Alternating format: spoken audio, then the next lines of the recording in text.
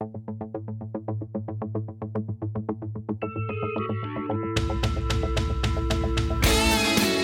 the New York State AFL-CIO, I'm Darcy Wells, and this is Union Strong.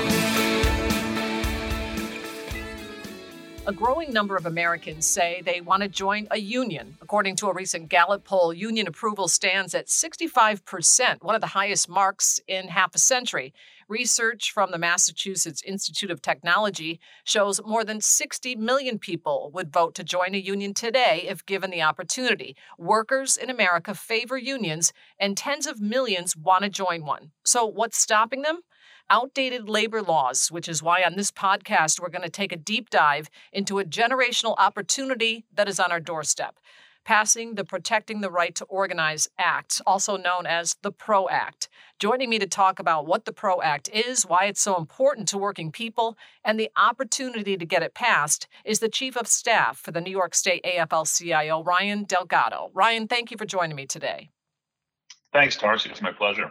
So I started by saying that the numbers of people supporting unions and wanting to join unions is way up.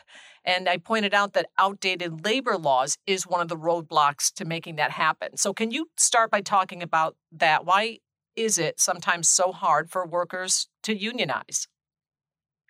Darcy, when you hear the statistics that you laid out in the opening, I think the natural question would be, how does a union organizing drive ever fail? In reality, the question is, how does a union organizing drive ever succeed? The playing field is just so overwhelmingly tilted towards employers who really can go to any length to try to thwart their workers from exercising their rights, from hiring union avoidance firms who specialize in silencing workers, holding captive audience meetings where they force workers to listen to anti-union propaganda. In some of the worst cases, they'll go so far as to fire union supporters, which, you can only imagine the chilling effect that has on workers who are trying to stand up and organize. But even when employers are found to have broken the law under the current system, the penalties are so insufficient and justice is often so delayed, the damage that's done can't be recovered from. So that's really what workers who are trying to raise their voices together as one and organize face in organizing drives. So these companies and corporations, they really have nothing to lose, right? They can just go up against it. If they don't want their workplace to be organized, then they if they're not really facing any kind of fines or any deterrent, I can see there would be no disincentive for them to try to stop it. That's right. We often hear on, rallies and picket lines and different mobilizations, justice delayed is justice denied.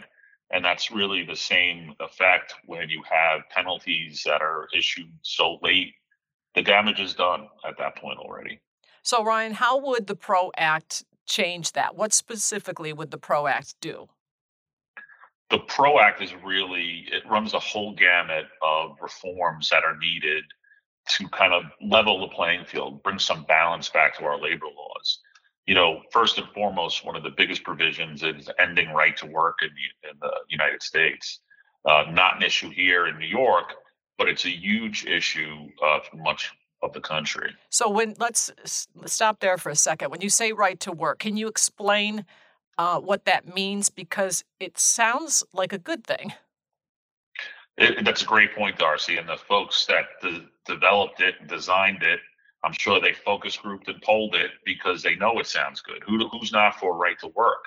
But what it really is the ability for people not to join their union, not to pay dues, and reap the rewards of a collective bargaining agreement. Basically, right to work says union security clauses are illegal in contracts, which is what requires folks to become members and to pay dues and support the union's work on their behalf. The idea is that everyone benefits when a union negotiates wage increases, better health insurance, retirement protections on the job, so everyone should have to share in that responsibility. Okay, so it would eliminate right to work, and what else would the PRO Act do? A whole host of issues. It deals with the enforcement that I talked about earlier and the penalties. It would enhance those and make sure that if an employer interferes in their workers choosing to organize, it would put real teeth into the law. It also takes steps to ensure that first contracts are reached. One of the most difficult things in union organize, if you clear that hurdle of winning your union election, employers will often do whatever they can to delay and prevent the contract from being negotiated. And this would put in a series of steps up to and including binding arbitration uh, to get to that first contract. It also deals with who's eligible to organize. There's a lot of unclarity in the law, and this would institute an ABC test for the provision of who is eligible to the NLRA. It ends the ability of employers to hire permanent replacements and strikes, codifies the Obama era joint employer rule, and it requires faster elections. So, from A to Z, this bill really addresses all the issues that are needed to finally bring some balance back to our country's labor laws. So, does the fate of the PRO Act depend on whether the Senate eliminates or changes the rules of the filibuster? Because the House has passed this, twice now, right? That's correct. The House passed it in last Congress, and they just passed it last month in this Congress. And in New York, we saw that all 19 Democrats in our delegation co-sponsored the bill and voted for it. And we should point out that John Katko, a Republican from New York, was one of only five in the country to vote in favor of it, and as he did in the last Congress as well. So, we had strong support here in New York, and it was also a strong vote in the House. But yes, you're right. Now it turns to the Senate, and we have to do all we can to make sure that our senators are supportive. Certainly in New York, Senator Gillibrand and Senator Schumer have been strong advocates for the bill and calling for its passage. And we need to work with our partners across the country to make sure we can replicate that strong support elsewhere. One thing that we have, that's really something going for us this time is a president who is leading the fight for this bill. I mean, he has been a breath of fresh air in terms of the way he speaks about unions and his support for unions and policy. We saw that in the American Rescue Act. But he recently just posted a video that, quite frankly, is the strongest statement by a president about unions, their benefits to workers, and against employer interference in their rights in my lifetime. America wasn't built by Wall Street. It was built by the middle class, and unions built the middle class. Unions put power in the hands of workers. They level the playing field. They give you a stronger voice for your health, your safety, higher wages, protections from racial discrimination and sexual harassment.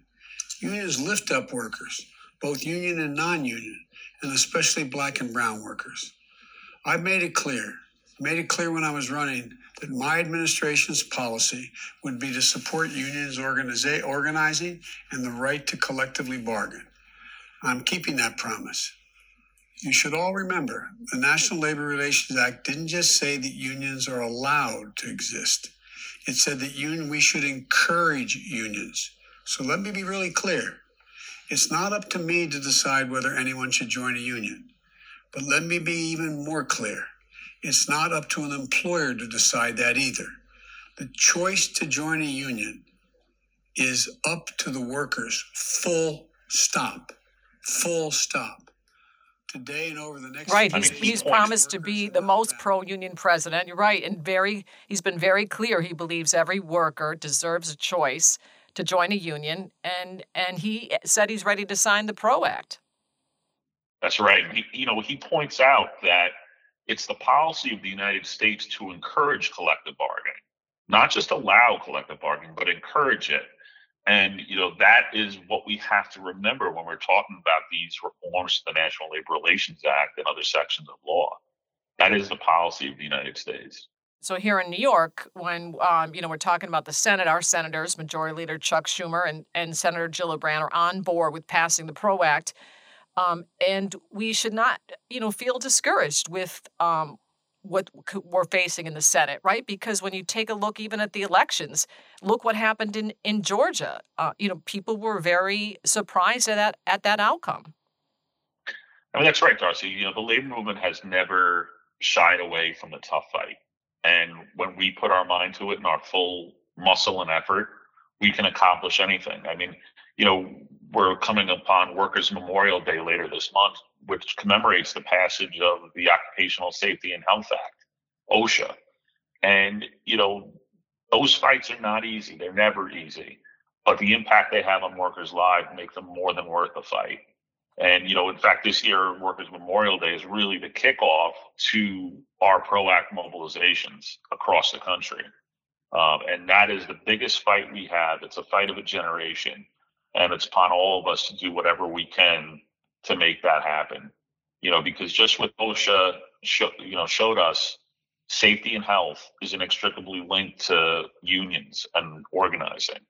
And that's why we're bringing those two concepts together this year. Because how many more workers' deaths can be prevented if more workers are represented by unions?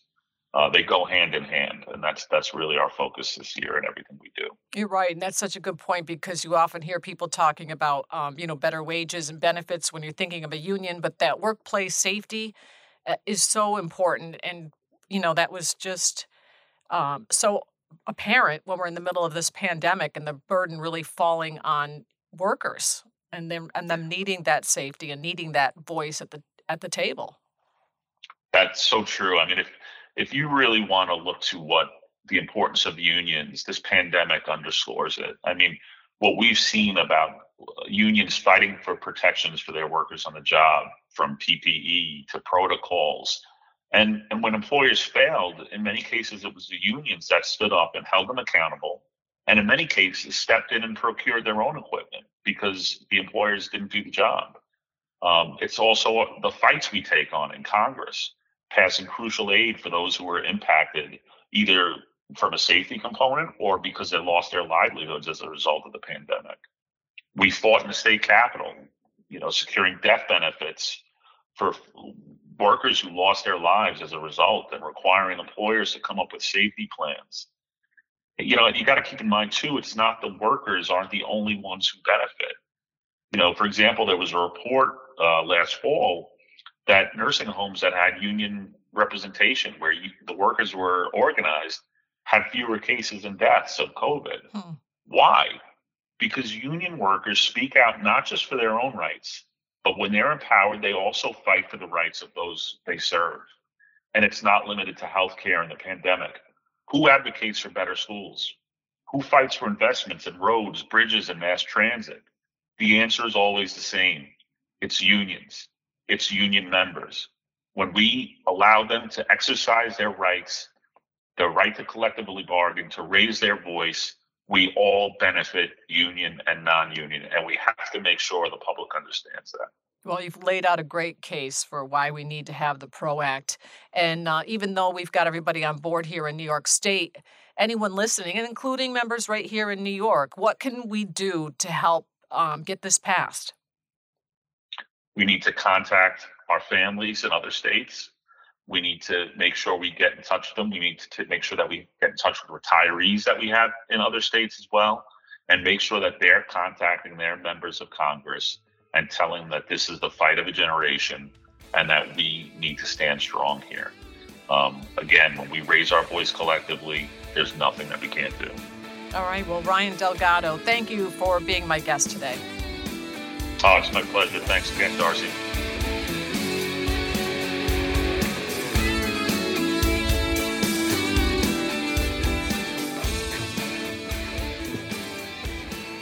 Joining me now on the podcast is our digital director, Kevin Eitzman, who's also the editor of the podcast. Kevin, how are you? Good. Getting over COVID. But I'm better now. Yeah, you said we talked throughout it, and you were sounding not too good. So I'm glad you're healthy. Yep. Glad you got through it. You're certainly not alone, unfortunately. Dealing with it anyway. So yeah, absolutely. So with the PRO-ACT, speaking of COVID and having worker protections and a voice at the workplace to, avoid the spread of this further and keep everybody safe, we need this to pass. So, Kevin, where can people find out some more information? How can we help us get this over the finish line? Right on our website, we're going to have a toolkit for passing the PRO Act and a call-in number for the National to get a hold of representatives. So you'll be able to participate in the fight and help get this important legislation passed. Okay, great. So people can go there and help us out. And we've got, next few weeks to do that. So we hope everybody will help us get this done. And Kevin, you sound much stronger, much better. Really glad you got through that and the rest of your family is safe. We just wish you good health moving forward. Yep, thanks to my union. All right, take care. All right, bye.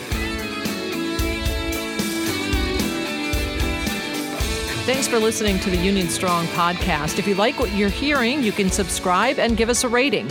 This has been a production of the New York State AFL-CIO. Our president is Mario Salento. Our secretary-treasurer is Terry Melvin.